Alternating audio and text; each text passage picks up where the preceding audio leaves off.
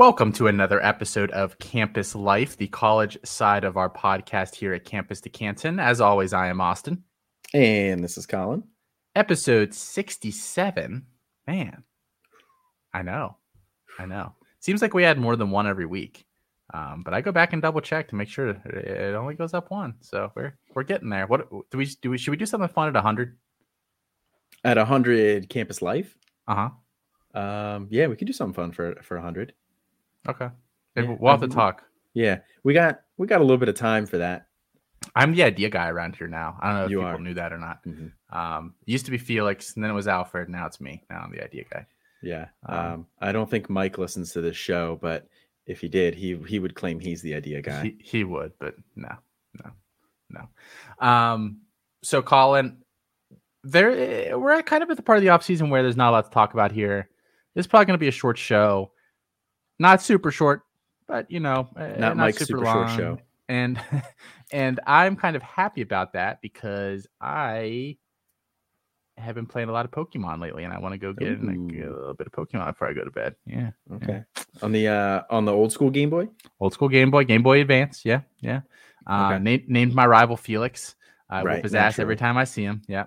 So actually, I'm rolling through two games right now. You're my rival, and one of them, and Felix is my rival. Yep. Who do I have as a starter on mine? Like, who is my starter? Mudkip. Okay, I can get on board with Mudkip. I like Mudkip because he's water and ground. Mudkip's just water.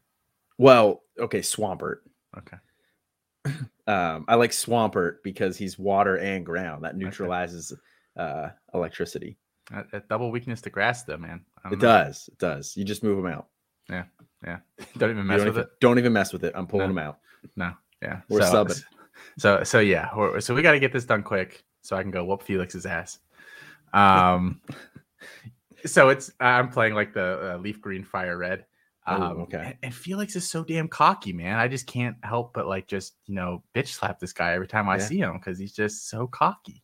Mm-hmm. It's terrible. It's just like Felix in real life. That's hence you're the Lady May. Girl. Thank you. So I thought that one kind of overly nice. Was fitting. Yeah. A little too trusting. Yeah. That's you, and then the other one is more Felix. Mm-hmm. So I figured that was perfect. Who's your favorite starter? Real quick before we move on here. I mean, in all of them? Yes. I mean, it's a basic answer, but it's Charmander. No, that is basic. It's mine too. Big Charmander guy. We're both basic bitches. It's okay. We are. Totodile in the second one. Big fan of Totodile in silver or gold. So I only ever do the fire starter. I do like Cyndaquil. He's a good one. Yeah. My brother was always the water starter, and I was always the fire. Evan was always me. So that's the little brother syndrome, I'm sure you were the same. Evan was always water, and I was always fire. Okay. Yeah. So the other way around. For anybody that doesn't know, Colin is the younger of the two siblings in his household. His older brother Evan, and I lived together in college for 3 years. Yes. That's how I know Colin, and that's how that's how we got acquainted back in the day. Yeah. Yep. I would go up and visit him, and subsequently visit you as well.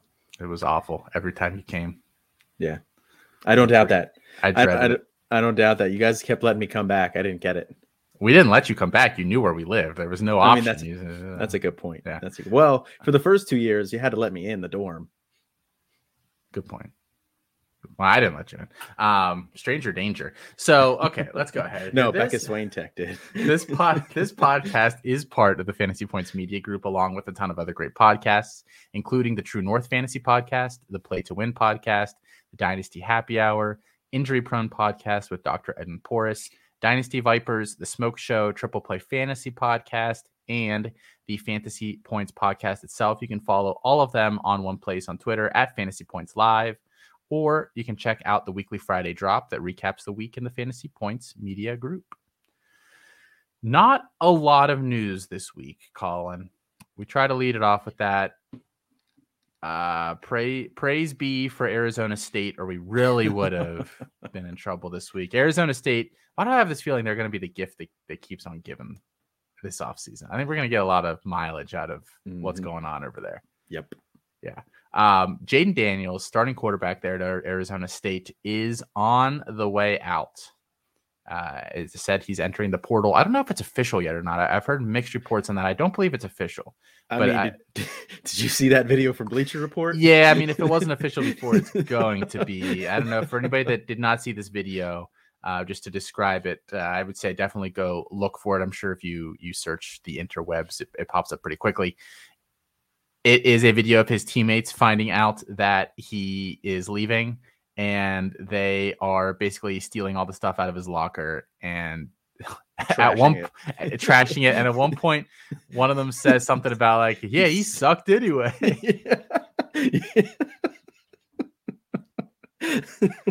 So maybe some underlying issues there. We're not going to touch on that tonight because, again, I feel like this story is not over on that front. But Jayden Daniels himself, rumors are West Coast. Cal is kind of the big early front runner, it sounds like. Or would we be fine with Cal? Do we have another place we'd rather him go? He seems like he wants to stay out there. He's a West Coast guy. Yeah, he does seem like he wants to stay out west. Cal's fine, but it doesn't really excite me much. You're the one who spent all last season talking about how much you love Tedford or whoever their offensive coordinator is. I like Ted. It's not Tedford. It's Musgrave. Musgrave. All these guys. It's Musgrave. Thank you. I mean, I like Musgrave, but I don't really like this landing spot for Jayden Daniels because I don't know how much pro potential I see there anymore. I mean, I liked Daniels. I was on Daniels for a while. He would have to take a pretty significant step in that direction there in what is likely to be one more year. He could potentially stay 2, maybe with the COVID year. I don't really know. But this is going to be his senior year. So I don't know how much pro potential he's going to have there. And that offense, I mean, Chase Garbers was fine for fantasy purposes. So you know what? Actually, yeah, I'm talking myself into it as I'm sitting here. Garbers, it's not that bad. Garbers finished a lot better than people realized last year. He was like a top 15 or 16 quarterback, I believe, in most scoring formats. So I definitely don't think it would be the end of the world. And obviously Garbers is gone. So yeah, that job is available.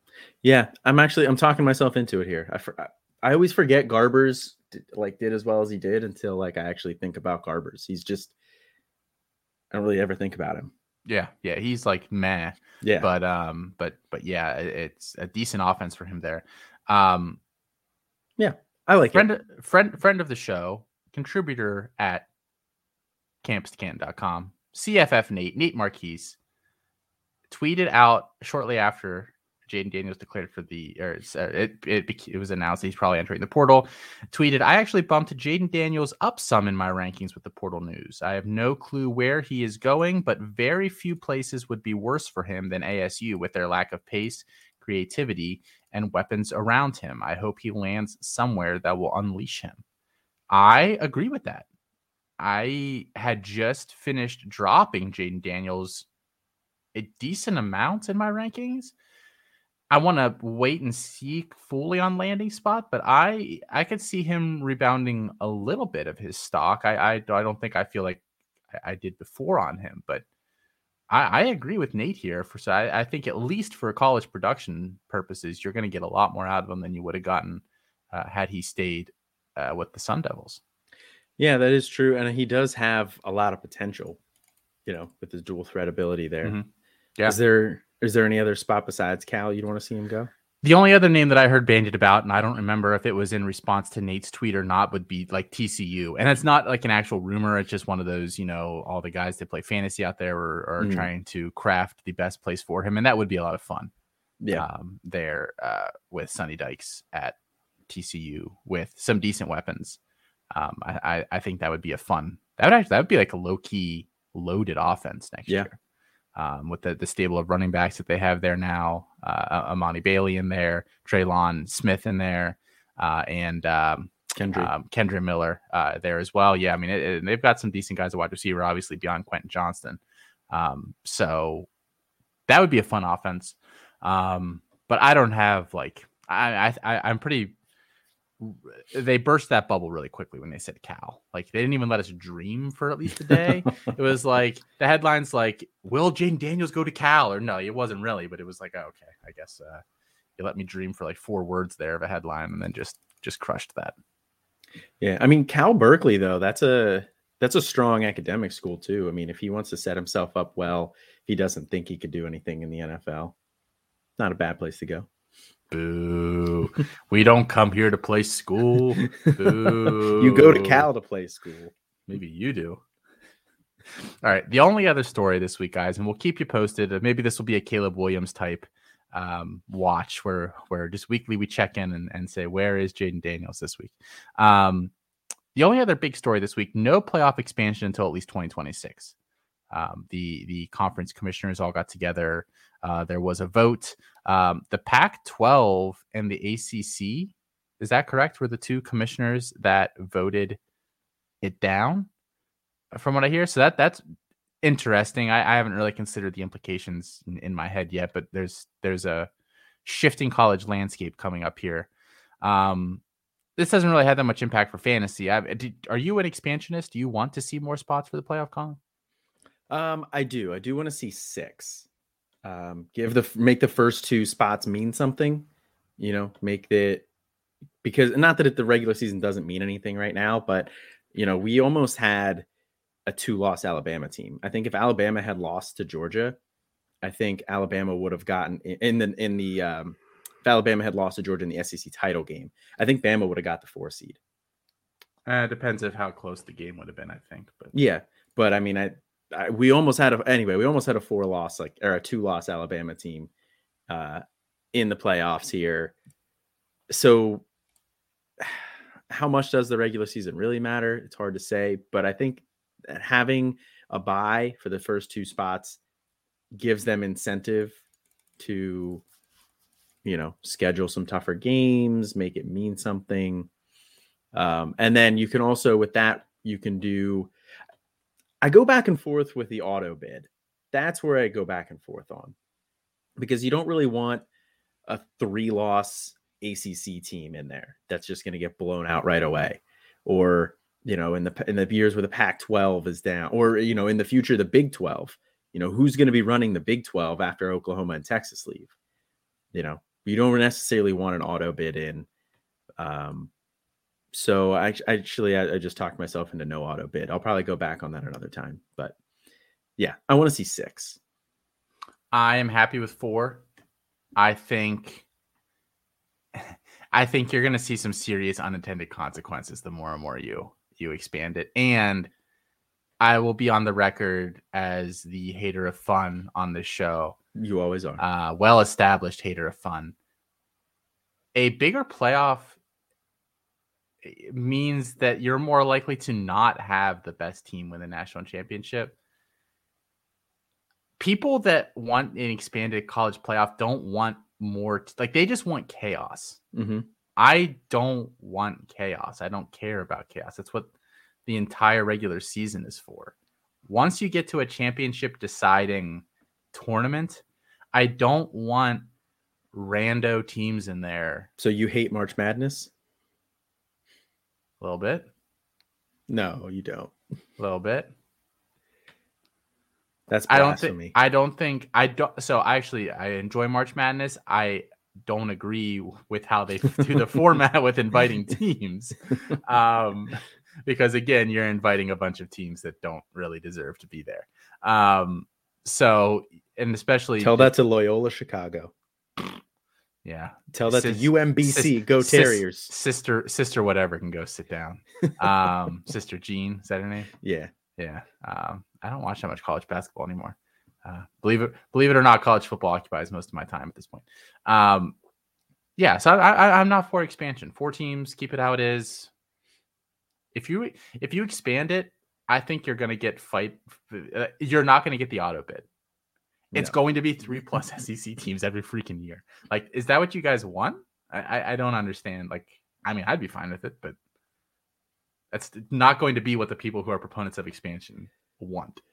Yeah, I agree with that part. You're going to get a lot of unintended consequences if you start going to 8 or 16. Well, I don't think they'll ever go to 16, but if you go to 8 or 10 or however far they go, but I do think that there's some years where there are 6 deserving teams. There's some years where there's 2 deserving teams, honestly. Yep. This year. Yeah. Sorry, Michigan and Cincinnati fans. Yeah. I mean, I love Cincinnati. I love that story. But I mean, we did kind of see how that played out. I don't think they embarrassed themselves, but I think we saw the disparity there. But yeah, I would like 6. More college football is never a bad thing, and I don't think 6 dilutes it too much. Fair enough. Last piece of news here, Colin. I told you I wasn't going to tell you what we were talking about here. That's why I've been stalling before I did it. For those that either don't follow college basketball at all or have lived under a rock, this weekend Michigan played Wisconsin. After the game, Michigan head coach Juwan Howard got in a altercation with Wisconsin's head coach. Juwan Howard, you might recognize the name. For those that, again, aren't that tuned in to college basketball, was part of Michigan's Fab Five about 20 plus years ago. Oh, 30 plus years ago at this point. Yeah. Oh, my God. I'm not going to call it a punch, some sort of swing, we will call it. I've heard it called a mush, whatever you want to call it. Struck an opposing coach in the head.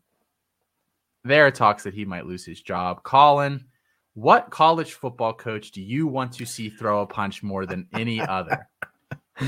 Oh man, what college football coach do I want to see? You had no idea where that was going. I had no idea. No. I was prepping like a whole talk about Juwan Howard and whether he should be fired or not, or how many games he should be suspended. No. What college football coach you want to see throwing a punch?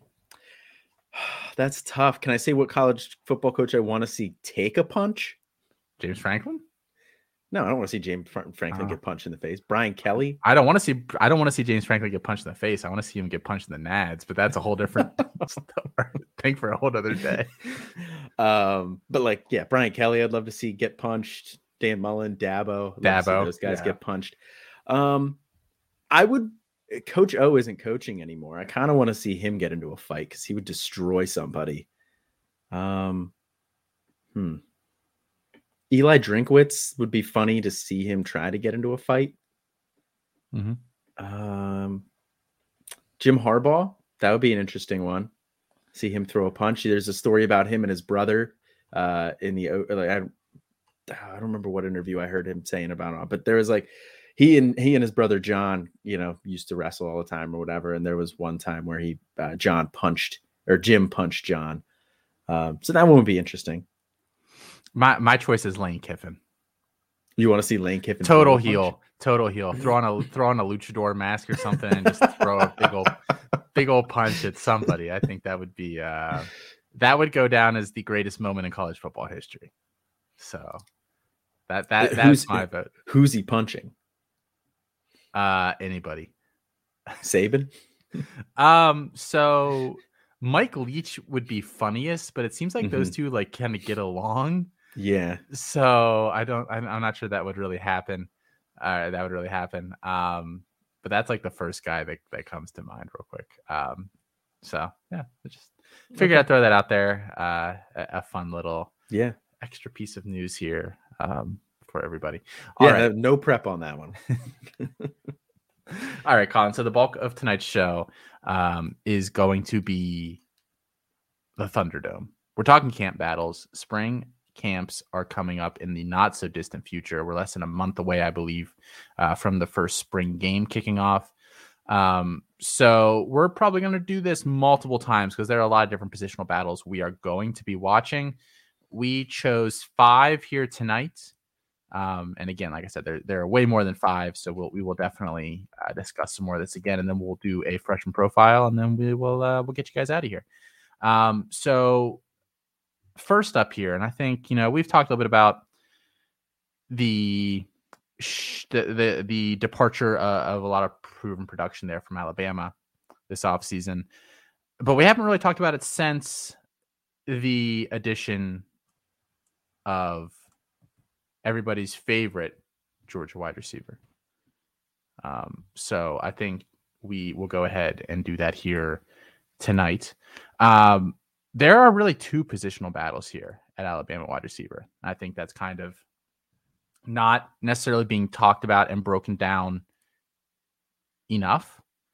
So let's assume, the way the transfer portal worked out, that Jermaine Burton is going to be the wide receiver 1 there, coming in from Georgia. So he's probably going to be on the boundary on one side there. The two battles are really wide receiver 2 kind of spot there, and then the slot. So I think let's start with the wide receiver 2 position, Colin. We've got a couple of different contenders. We can kind of go through them, maybe pros and cons, who we think gets it, and who we want to see get it. They're two different things, probably. So the contenders for this job, guys, are as follows. We've got Ja'Corey Brooks entering his second season there at Alabama. I think he's kind of the presumptive favorite at this point, if I had to guess, simply because he was the guy that stepped in at the end of the year when Mechie and Jameson Williams went down. In their last 2 games there in the playoff, 4 catches for 66 yards and a touchdown against Cincinnati, and then 6 for 47 in the national championship game. So, 15 catches on the year, under 200 yards, a couple of touchdowns, not anything to write home about, but certainly not. He didn't embarrass himself last year. Other contenders, Agiye Hall, who we've talked about quite a bit in relation to the year 1-0 wide receivers, a guy that we've talked about fading. He's still going to be in contention for that spot. Still got, a ton of targets in the national championship game. Traeshon Holden, the name that I keep hearing get some buzz, I guess you can call it, had 21 catches for 239 yards and a touchdown last year for Alabama. And then the other options are freshmen. And I don't know if any of the freshmen this year are really ready, but you're talking about a Shaz Preston, wide receiver, who's kind of built, he's more built for the outside, and Isaiah Bond, who would give them a little more of a speed threat. Or I guess maybe if a slot guy would slide out there like a Christian Leary or JoJo Earl, I find those to kind of be unlikely. So Colin, just going through, I mean, who do you want to get this job first off? I would definitely say I want Ja'Corey Brooks to get it. I think that he was my favorite of the Alabama wide receivers coming in last year. I had him just slotted just above JoJo Earl. But I liked him more than Hall. I like Ja'Corey Brooks. I think, he returned punts in high school at IMG, so he's not a burner, but I do think he's a good athlete. He's obviously got the size as well. So I like Ja'Corey Brooks a lot. So he's the one that I would want to see get it. Okay. I thought you were going to say something else there. Kind of. No, I mean, were you going to lead? Did you want me to lead into who I think's going to get it, or did you want to have some sort of a transition there before that? No, I'll say, I mean, I think the guy that I want to get it is probably Ja'Corey Brooks first, so that Agiye Hall doesn't prove me to look like an idiot, because I've been fading him all off season. But I also think none of the freshmen are ready yet. No, I think that would really hold back the Alabama offense. And Traeshon Holden, I think he's a guy that stays at Bama for 4 or 5 years or whatever, and he accrues some stats, but there's no NFL future there, in my opinion. He's not a very good athlete at all. He's kind of just, catch, and he's going to get tackled pretty much immediately. Possession type guy. It's not sexy. I have a hard time seeing him taking that job, at least for more than maybe a game or two to start the year. And even then, I'm not entirely sure. So it'll be interesting to see who lines up in spring, because they were pretty spot on with that last year. Who do you think gets that, Colin? Again, I think it's Brooks. I mean, he was just better, than Holden was. I think just overall he's better. He performed well when given, some opportunity here. He didn't blow anybody out of the water, but, for a freshman on a big stage in the playoffs, he performed admirably after Jameson Williams went down. So, I think that earned him some good grace there as well. And like you said, I'm not a huge fan of Traeshon Holden. I think Ja'Cory Brooks is the guy who's going to end up getting it. It wouldn't surprise me if he started spring, as the other outside wide receiver, but I think he leaves spring with it no matter what. Yeah, I mean he did play 53 snaps in the national championship game, which is actually a little bit higher than I thought. But he also saw not more than a handful of targets. He saw 8 targets. So here's what I'm talking about, though, guys. He saw 8 targets. He had 6 catches. He had 28 yards. Like, he's just not dynamic at all. So that's Brooks? Holden. Oh, okay. Holden had 6 catches for 28 yards in that game. I don't remember his name being called at all either. I don't either, honestly. How many targets did Brooks have in that one? Oh man, why would you ask me that right now? Well, because you have it pulled up. I don't. You have to pull it up by player. Stall him, Colin. Stall him. Sorry. Yeah. I mean, 6 catches, 28 yards. So you said not dynamic at all. I honestly forgot that he even played in that game. He just doesn't bring anything to the offense that Brooks can't bring. I knew that he played. So Brooks had 9 targets and then he had 6 catches for 47 yards. So just a more dynamic player overall. Mm-hmm. Thank you for looking that up. Yeah. The guy that lets the show get out of control on Thursday all of a sudden wants to tell me how to do my job. All right. I didn't want to tell you how to do the job. I just asked you a question. You're driving. The slot rule figures to be JoJo Earl. I think he has a very large advance. The gap there is going to be really, really big to start off spring. So it'll be interesting to see what happens. There is something to be said for the freshman class that is coming in this year. It's Shaz Preston and Isaiah Bond who can play on the outside, and then, in my opinion, every other guy that they bring in is kind of a slot hybrid guy. So there's going to be a lot of bodies there. I mean, I think it's Earl's job to lose. Would you? I think Christian Leary again. Toss his name out there again. Second year, probably not. But he's just not the refined player that JoJo Earl is. Yeah, I think it's pretty clearly going to be JoJo Earl. He was looking to establish himself before he got hurt this year. He was looking pretty good. He was earning time. I would be surprised if any of the freshmen come in and are able to take that from him. I mean, we like Isaiah Bond, but I think he can also play on the outside, like you were talking about there. But I don't think Bond plays slot at all. Yeah, I don't think so either. Yeah. But I mean, he's probably he and Preston are the two that I like the most. I like Aaron Anderson, but he's not nearly good enough to overtake Earl. If anybody would do it, maybe Bond, but I don't even think he would. But I think Bond's too linear to play in the slot. Like he's more of a linear athlete than a lateral athlete, like straight line. Like I don't think he can play the slot. Now, I mean, maybe he gets a little more because he's not inflexible. Mm-hmm. But Alfred and I have had this discussion a couple times. Like, I just think that's the difference between a guy like Berrien Brown and a guy like Isaiah Bond, 2 wide receivers coming in next year. Berrien Brown going to Kentucky, Isaiah Bond going to Alabama. And Brown is just a much more lateral, better. It's like a better lateral mover, more hip flexibility. Bond is a little more straight line, a little more physical. Obviously, both really, really good athletes, though. Mm-hmm. Yeah, but I think that's why. That's the one reason why JoJo Earl's probably the safest out of these Bama wide receivers. I mean, Burton is only not safer than Earl because he's coming in from a different school and he wasn't there. I would still take Burton over Earl, but I think Earl's very safe. We're doing the one mock right now. I just took Jermaine Burton in the second and JoJo Earl in the third. I double tapped both of them, and I'm not mad about that at all. All right, so I think we just solved all of Alabama's problems there.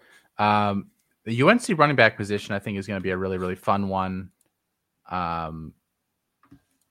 last year, well, I think the first question is going to be, does the staff want a bell cow this year, or do they want a tandem? I think they're pretty flexible on it. 2 years ago, they had Michael Carter and they had Javonte Williams, and they split those guys almost exactly 50-50. They both had a very distinct role. This past year, though, was bell cow city. Ty Chandler had 182 carries, and next closest was DJ Jones, who had 60. So it's almost like somebody thought that was going to happen. Bitch, shut up, or I'm going to just kick you from the show. So what do we do? Colin, you're the UNC running back guru. You tell me what's going on. What's going to happen? I am the UNC running back guru. You heard it here first. No, I think this is going to be more of a committee approach this year. Unless one of these guys really seizes hold of it in the spring and just blows everybody else out of the water, I think this is going to be a tandem backfield this year. Out of the guys on roster, I mean, we're both on record saying we like Caleb Hood. I like Caleb Hood. I still think I think he's better than Kamaro Edmonds. DJ Jones is still there, right? Or is it? I'm pretty sure. Yeah. Yeah. So, I mean, I think Caleb Hood's better than DJ Jones. I think Caleb Hood takes one of those spots. Now, who gets the other one? I don't know. Edmonds and Hampton, they're both big body guys. Kamaro Edmonds and Amarian Hampton. Amarian Hampton, incoming freshman. Kamaro Edmonds came in last year. They're both bigger body guys, too. They would serve a similar role to Hood. So if Hood gets that bigger body role, I don't think we see too much of Edmonds or Hampton. I think George Pettaway could get a decent amount of looks this year. I think it would not shock me at all if Pettaway is by like week 7 or 8 getting a 40% touch share of the backfield. It would not shock me at all.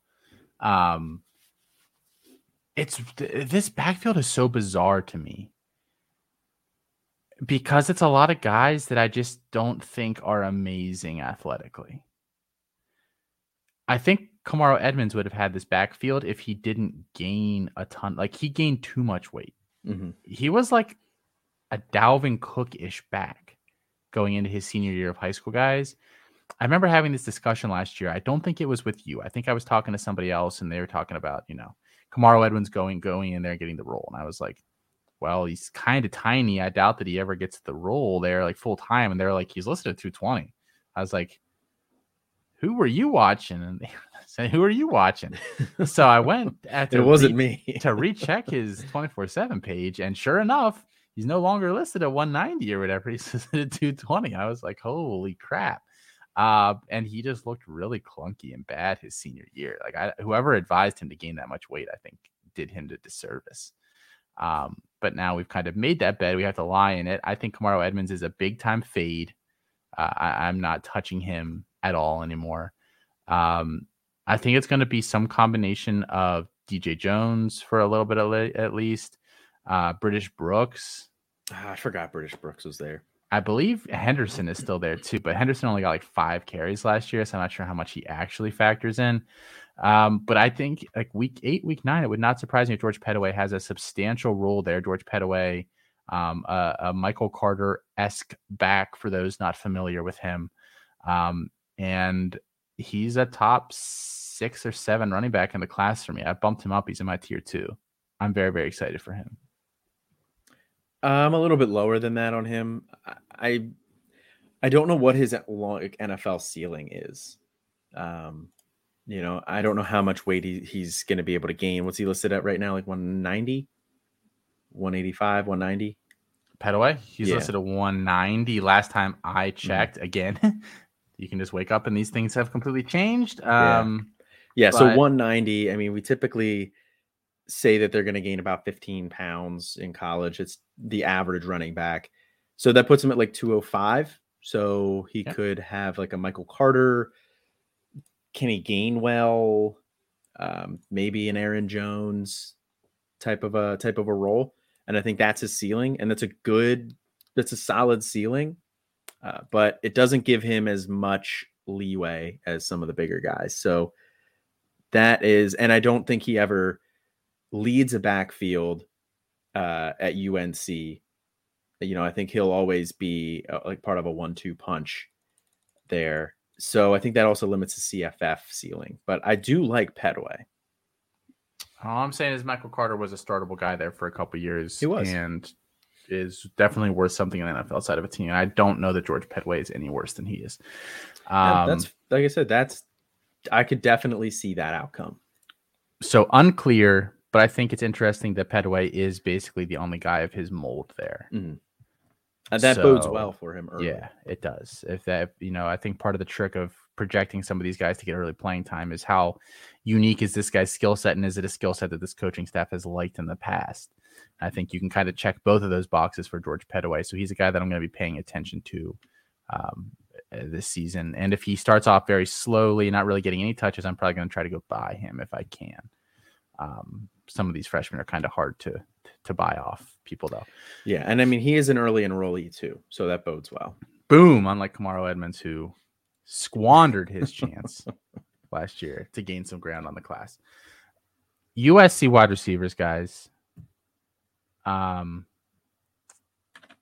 think you could just drop all these names into a hat and pick out 3 or 4, and you'd be just as close to guessing how they're going to line up as they actually will be. There are a lot of names here, guys. A lot of names. And that's even with a couple of guys transferring out. The relevant names, I think, for the purposes of our discussions, Mario Williams, Gary Bryant Jr., Taj Washington, Kyle Ford, Brendan Rice, and then behind them, you're looking at maybe a Jake Smith, maybe a Michael Jackson III, somebody like that. Honestly, maybe a Raleek Brown, as we've discussed a couple of times on the show, might not be an actual running back. So that'd be something to monitor. Mario Williams feels like Lincoln Riley's guy. Mm-hmm. Followed him there, obviously, from Oklahoma. Has obviously some rapport already with incoming quarterback Caleb Williams. So I think that's a guy that you can etch into a pretty decent sized role there day one. Gary Bryant Jr., the leading guy at the end of last season, really stepped up into the lead role with Drake London's injury. So, that feels like a pretty good chance for some nice production as well. But the other guys are tough to predict. Lincoln brought in Brendan Rice, Jerry Rice's son. Yes, actually, that is who that is, from Colorado.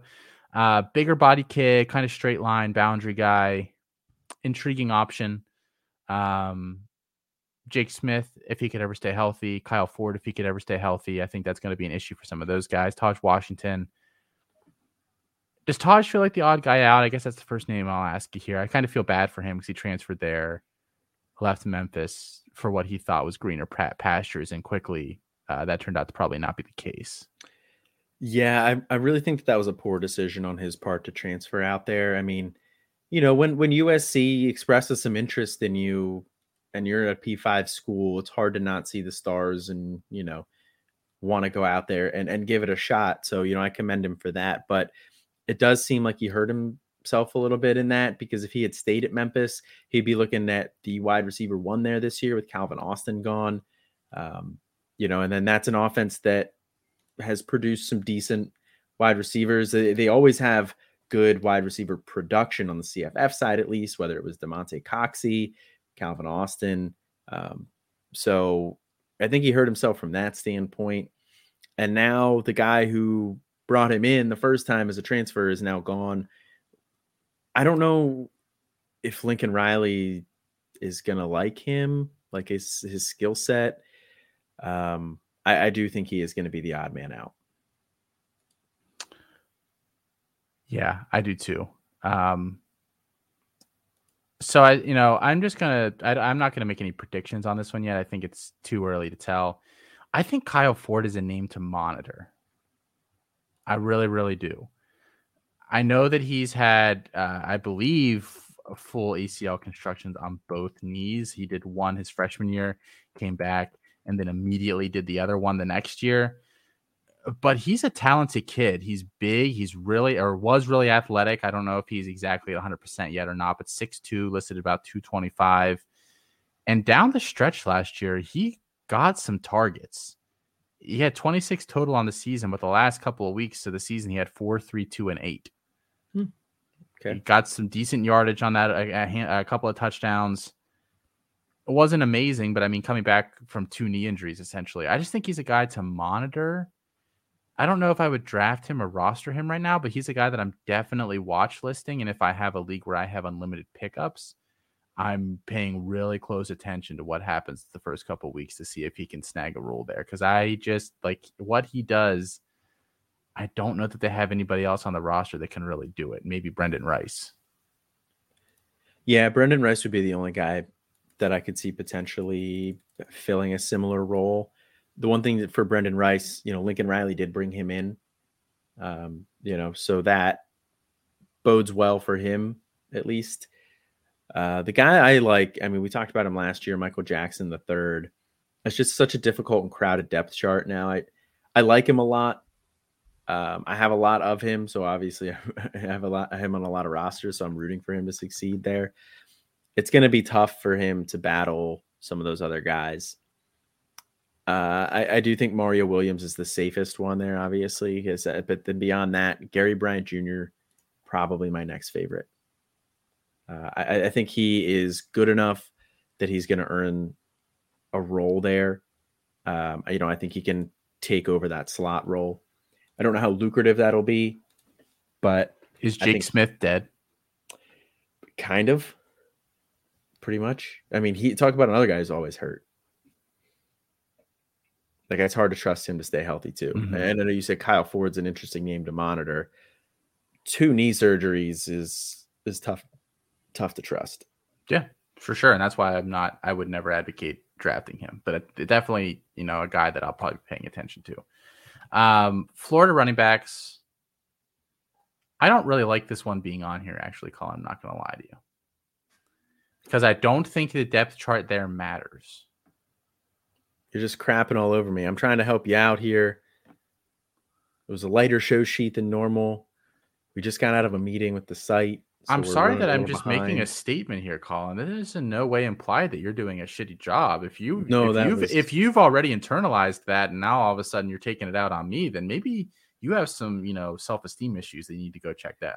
Well, I wonder why I have self-esteem issues. I don't know, constantly get torn down. I don't know, man. I don't know. Constantly tearing me down. Is Becca that bad to you? I mean, she doesn't listen to this show. Exactly. That's why I didn't feel bad saying that. My wife doesn't listen either. It's fine. Yeah, I didn't think so. No. She listened to the one episode where we talked about Jermaine Burton the first time, and that's her maiden name. So now she loves Jermaine Burton. It was a great call. Yeah. Great call on her part. So it was really funny because her sister's name is Kendall too. So we talked about Kendall Milton, Jermaine Burton. She was like, "Oh, Kendall Milton, Jermaine Burton." Yeah. I don't know that this depth chart matters very much. I think they're going to rotate a bunch of guys. Maybe you're trying to pick out who's going to be the odd man out, but between Montreal Johnson, Naquan Wright, Trevor Etienne, Lorenzo Lingard. Did I say DeMarcus Bowman? I don't know if I said DeMarcus Bowman or not. I don't think you did. The little back that could down there at 183 pounds. I'm going to Naquan Wright is just the least talented guy of this backfield. Like, I feel very comfortable saying that. Trevor Etienne's probably a close second. Oof. He's not his brother, folks. You're going to be really disappointed. He's not, but I also am fully willing to recognize that, and I still think he's talented in his own right. He's not as talented as his brother, but, Is that the way they said when the Deckers came through school? No comment. Okay. So I think Montreal is the only one of these backs that I really want. How do you feel about that? Yeah. Montreal's really the only one I want out of this. I don't know. I was just kind of trying to put another position group on here because when I looked, there were 3. So I kind of wanted to put some talking points out there. Maybe another position group would have been better, but I think Montreal Johnson is pretty clearly the guy we want. Beyond that, Lorenzo Lingard is just a really interesting name to monitor. He was a 5-star guy, transferred from Miami to Florida, but it was in that window where he had to sit out a year. He didn't really do anything last year, but he's still talented. I wouldn't pick him up, but just a name to keep an eye on this spring. And with Trevor, how heavy do you think? I just want to ask you real quick. The weight, I think, on some of these guys is going to be a really interesting issue and might depend on what we think of them long term. How heavy do you think DeMarcus Bowman and Montrell Johnson actually are? Just like visually looking at them. Visually looking at them, I wouldn't have thought DeMarcus Bowman was 183. I wouldn't have either, but I didn't. I would have guessed less than 200, but I wouldn't have guessed 183. I was thinking more like the 190, 195 range for him. So that surprises me. Who was the other one you said? Lingard or Etienne? Wait, what? Oh, you said Montrell Johnson. I said Montrell Johnson. Yeah, sorry, I was confused. I was like, I was trying to think of which the other running back. Trying to think which other running back you said. Montrell Johnson is definitely bigger than Bowman or heavier than Bowman. Montrell's listed at 210. Do you think he's actually 210? No. Or he was at UL? I was going to say, I think he's probably more 200, maybe 205. But I think he's over 200. He's probably right on that line. I do too. I think he's over 200 pounds. It's all like so hard to guess some of these guys, but because that's going to make the difference. And Trevor Etienne's like 250. Not really, but no, he's not. He's chunky. That's why I don't like him. He's not chunky. He's chunky. He has a lot of bad weight. He needs to get into a college weight program, a nutrition program. He'll be all right. Okay. Gonna throw that out there. Last position group for the night, and we'll do our freshman profiles and get out of here. LSU wide receivers. I think this is gonna be really interesting. I think this is a case of a lot of really talented players. Can Brian Kelly and his offense make something out of them? And the obvious number one is going to be Kayshon Boutte. We'll see if he plays a full year or not. And then behind him, it's just a lot of unknowns.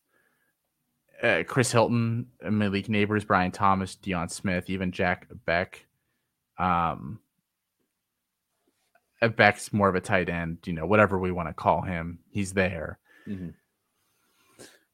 Do you have any opinion on some of these guys? I know Malik Neighbors is becoming a hot name because he hit a bunch of those year 1-0 wide receiver thresholds that Chris Moxley was digging into a little bit.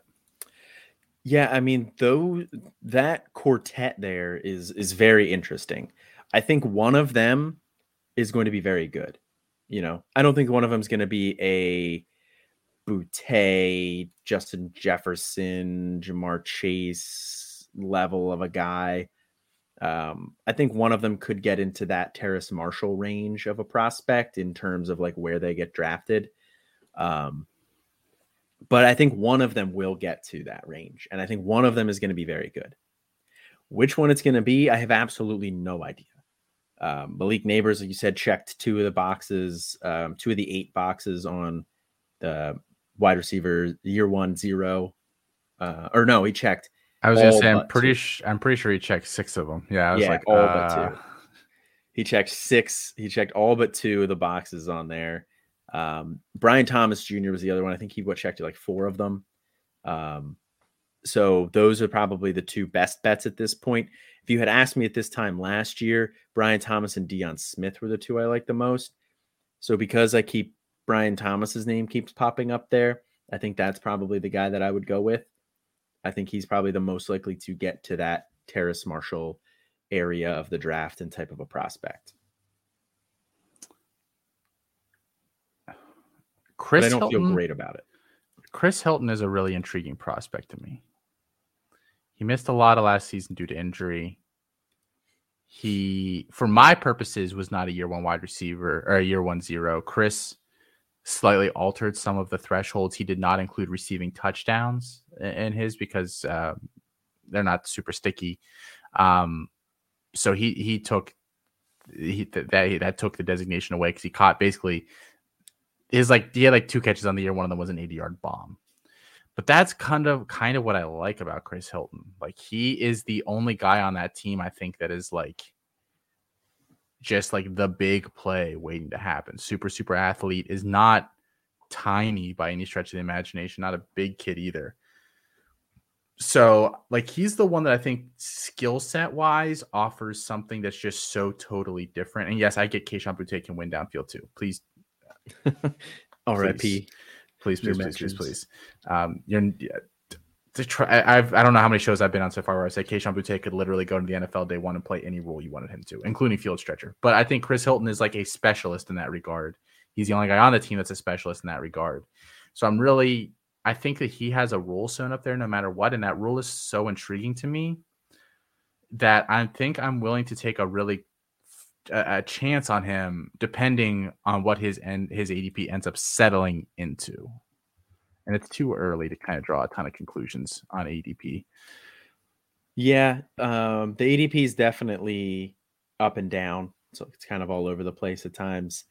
We're just at that kind of this point in the season where there's just a lot of speculation. We don't have a ton of concrete data to go off of for a lot of these guys. We'll get there and it'll shake out. So I think Chris Hilton is probably the cheapest out of all of these guys. I don't think he is, but I don't mind his ADP right now. It's wide receiver 46, 144th overall. Okay. He goes before Brian Thomas. Oh, wow. And Malik Neighbors. Okay, but behind Smith? I'm trying to find Smith because Deion Smith might not even be there. He's still in the portal. Oh, is he? Yeah. I thought he was coming back. No, he's wide receiver. Deion Smith's wide receiver 21. That's a little too high. No, he's not officially come back yet. And there are rumors that he has wanted to go to Ole Miss but cannot academically qualify. Oh, which is scary because it's not like Ole Miss is the Harvard of the South. It's not Cal. So a little concerning there. So maybe he ends up back at LSU. I don't really know. But well, I think one thing that is to say about all of these wide receivers is the Brian Kelly factor here. I think Butte is good enough that he's going to be able to kind of transcend that. But, Brian Kelly doesn't really feature two wide receivers at a time. There's really only one guy that gets the production. So I think that's going to be Butte. And then who that guy is next. So at that point, you're taking these guys, you're just sitting on them for a year. Like you're not going to be able to use them at all for your CFF side. You're just taking the one that you think is the best NFL prospect. And I think that's just a difficult gamble to make at this time. So I have a hard time taking any of them. It is really funny because I think the guys that stole the show from a hype perspective last offseason were Hilton, Thomas, and Smith, because they all kind of had like one characteristic that really made them stand out. Hilton is like the deep threat guy. Deion Smith is Terrace Marshall-esque. That's been my comp for him since I watched him for the first time last year. And Brian Thomas, a little bit of a bigger bodied guy, like red zone, a little more fluid than that, though. I don't want to just label him as a red zone guy. Neighbors is the one that was A, lower ranked than all of them, but B doesn't really have like any major standout characteristic in a way like that. But all of the, like out of all of them, he does have a skill set that I think the NFL is really going to like. He's very shifty. He is kind of like the poor man's Keishon Butte. Like if something were to happen again to Butte, I think you would slot Neighbors into his role and say, "Go get him, Tiger." Because it's an LSU. Get it? You stop laughing. So that's why Neighbors is just intriguing to me. And like you kind of mentioned, he hit 6 of those 8 thresholds, and the rate of success does increase the more thresholds you hit in terms of making it to the NFL and being something there. So they're all interesting for different reasons.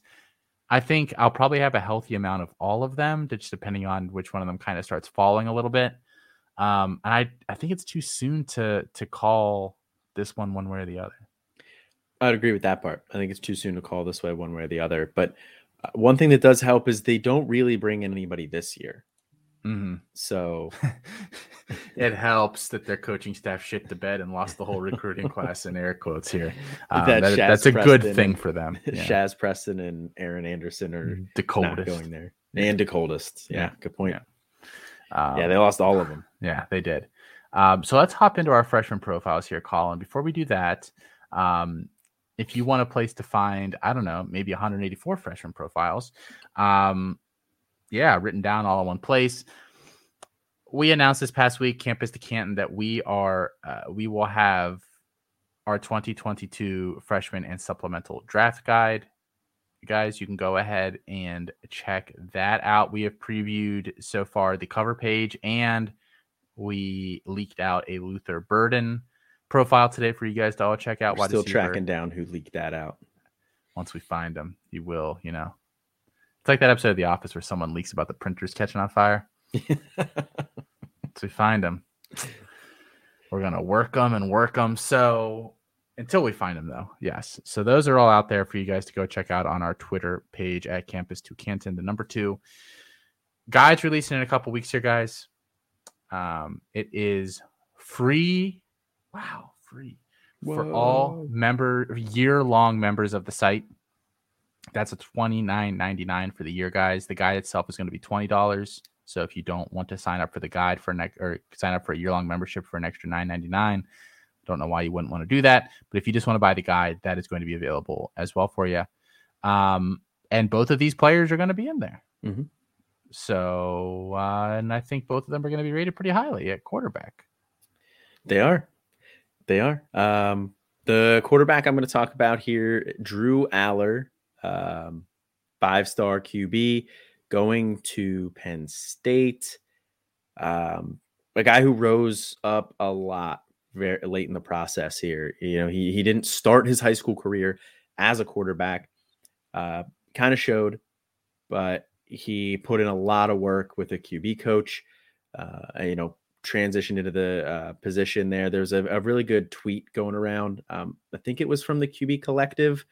I'm not 100% sure on that, but it just kind of showed. It was a short video that showed his progression as a passer in high school and how much work he put in. He rose all the way up to 5-star status there. Committed to Penn State.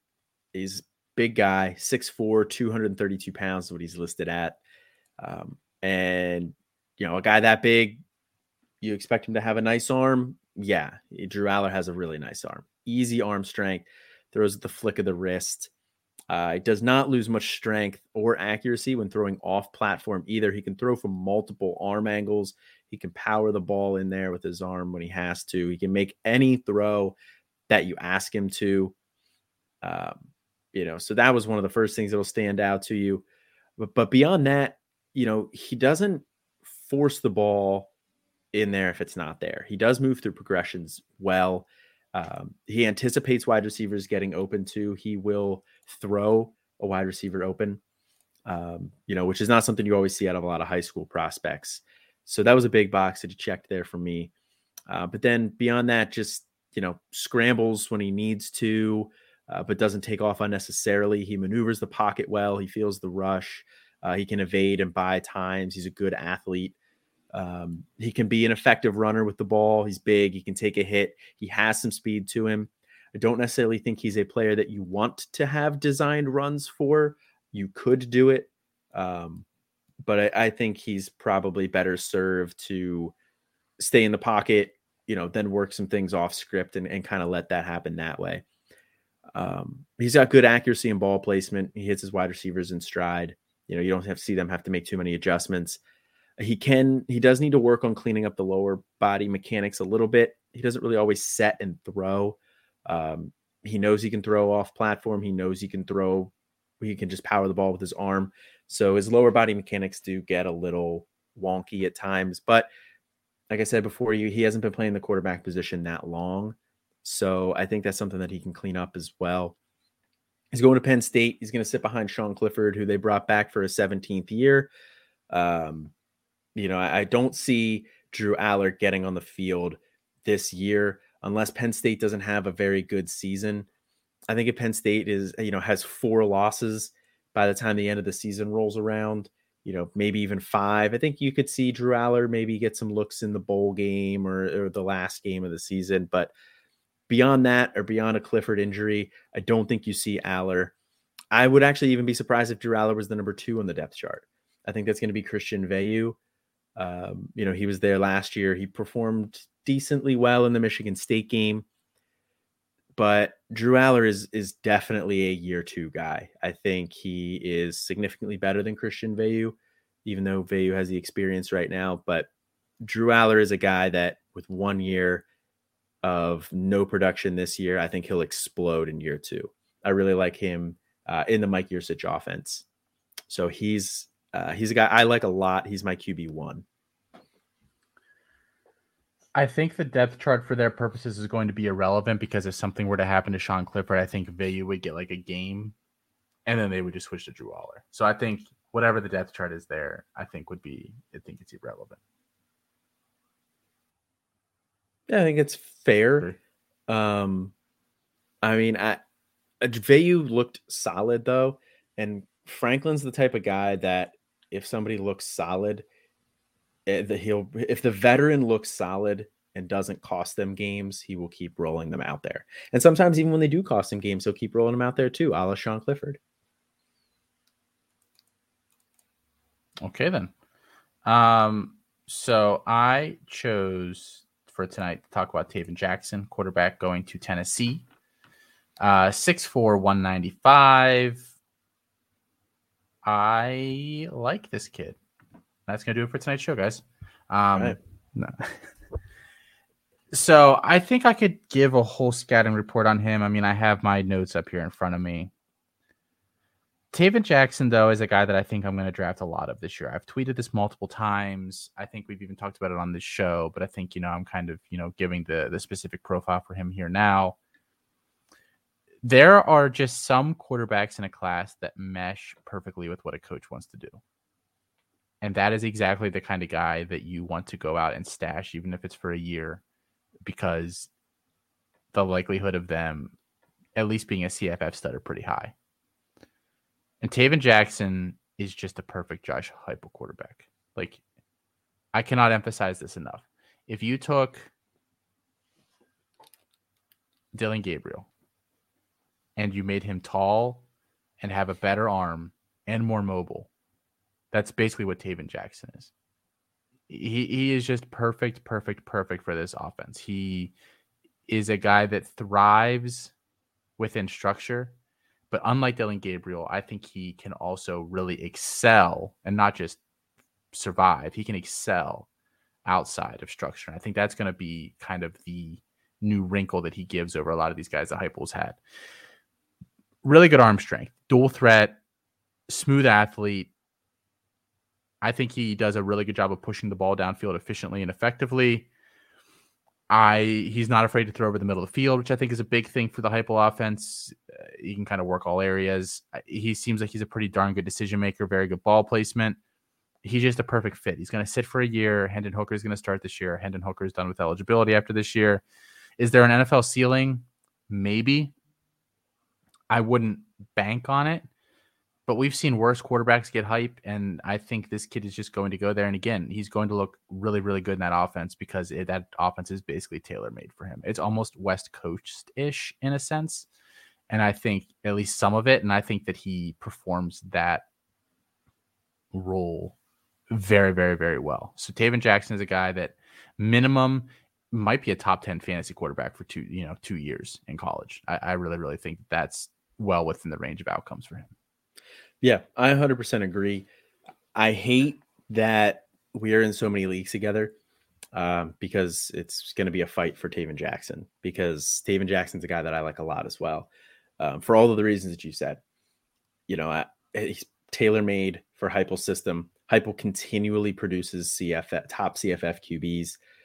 Even going back to, even when he had Drew Lock at Missouri, Drew Lock put up some great numbers there. So Taven Jackson is going to be a top CFF producer for, like you said, probably a minimum of 2 years. Maybe he gets a third, depending on what the NFL thinks of him. That's probably my biggest question mark, is what the NFL is going to think of him. But, You heard some buzz on Dylan Gabriel before his injury last year. So and you're starting to hear some Hendon Hooker buzz too. So I don't think there's any reason why Taven Jackson can't get some NFL buzz as well, at least. Like, I think he'll get drafted. So yeah, Taven Jackson is I don't have it up in front of me. I think I have him as my QB 10. He's like right around there for me too. That's going to do it for tonight's show, guys. Make sure you're checking out everything we have to offer over at campustocanton.com.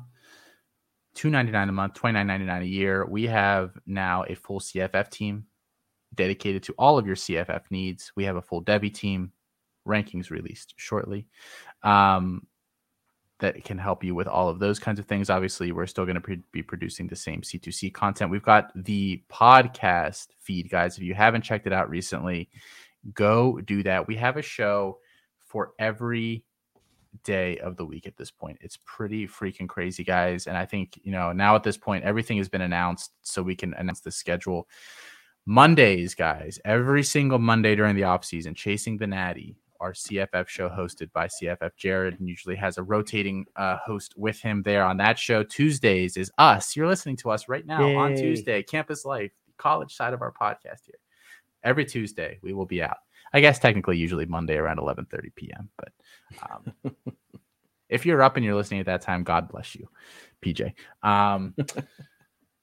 Wednesdays, Devy Debate, guys. The Devy podcast here, hosted by myself, Felix Sharp, Matt Bruning. We do a live show, and then the podcast comes out right after. So go ahead, check all of that out. Thursdays, guys, going to be the Future Freshman podcast. New podcast going to be on the feed. If you didn't listen to Chasing the Natty this week yet, it's going to be hosted by Brandon Sanders at CFF University, one of the new members of our team here at Campus to Canton. He's going to be looking at future freshmen from a CFF dynasty perspective, so a little different than just pure recruiting. It's going to be very in-depth for fantasy purposes. So go Taven Jackson. He might. I know this week's episode's about Luther Burton. So yes. So go ahead, check that out. The premiere drops this week. Very, very excited for that. And then Friday is us again, Canton Bound, the NFL side of the podcast. So that is going to be the off-season schedule, guys. You'll also notice if you go on the podcast feed, you're going to have something called the DDR on there. It's Daily Draft Report that is hosted by Mr. Dwight Peebles, a 10 to 15-minute episode that drops every day during the week. Each episode is a different draft prospect here. And he's just dropping them till the draft shows up, guys. So he's like 40 deep at this point. I mean, he's a ton of shows in. I've been on the show. Is it bad if you still haven't been on the show, have you? Don't bring it up. No. Okay. Colin hasn't been on the show yet. It sounds like Colin wants to be on the show. If anybody's out there is listening. I didn't say that, but I did not say it. So all of that stuff is going on over there, guys. We've got our YouTube presence is growing. So go ahead and check that out as well. Campus to Canton. I could just talk about what we're doing all day here. We've got college football unfiltered in the mornings, our live show. Just like, guys, like, what are you doing? Go ahead, go check out campuscanton.com. Check out the Twitter feed. Check out all this stuff because you can just see all the different content we have coming your way. So much content. So much content. I hate saying content. Like, it kind of sounds hollow. I don't know. Like, we've got so much shit, so much stuff, so much really, really good stuff. Like, so much information, so much actionable advice, so much. I don't know what other word I can attribute here, but you put a lot of synonyms out there for content. So they do call me the walking thesaurus. So they don't call me that. So go ahead, check all that stuff out, guys. Until next time, I am Austin. And this is Colin. Have a good week, guys.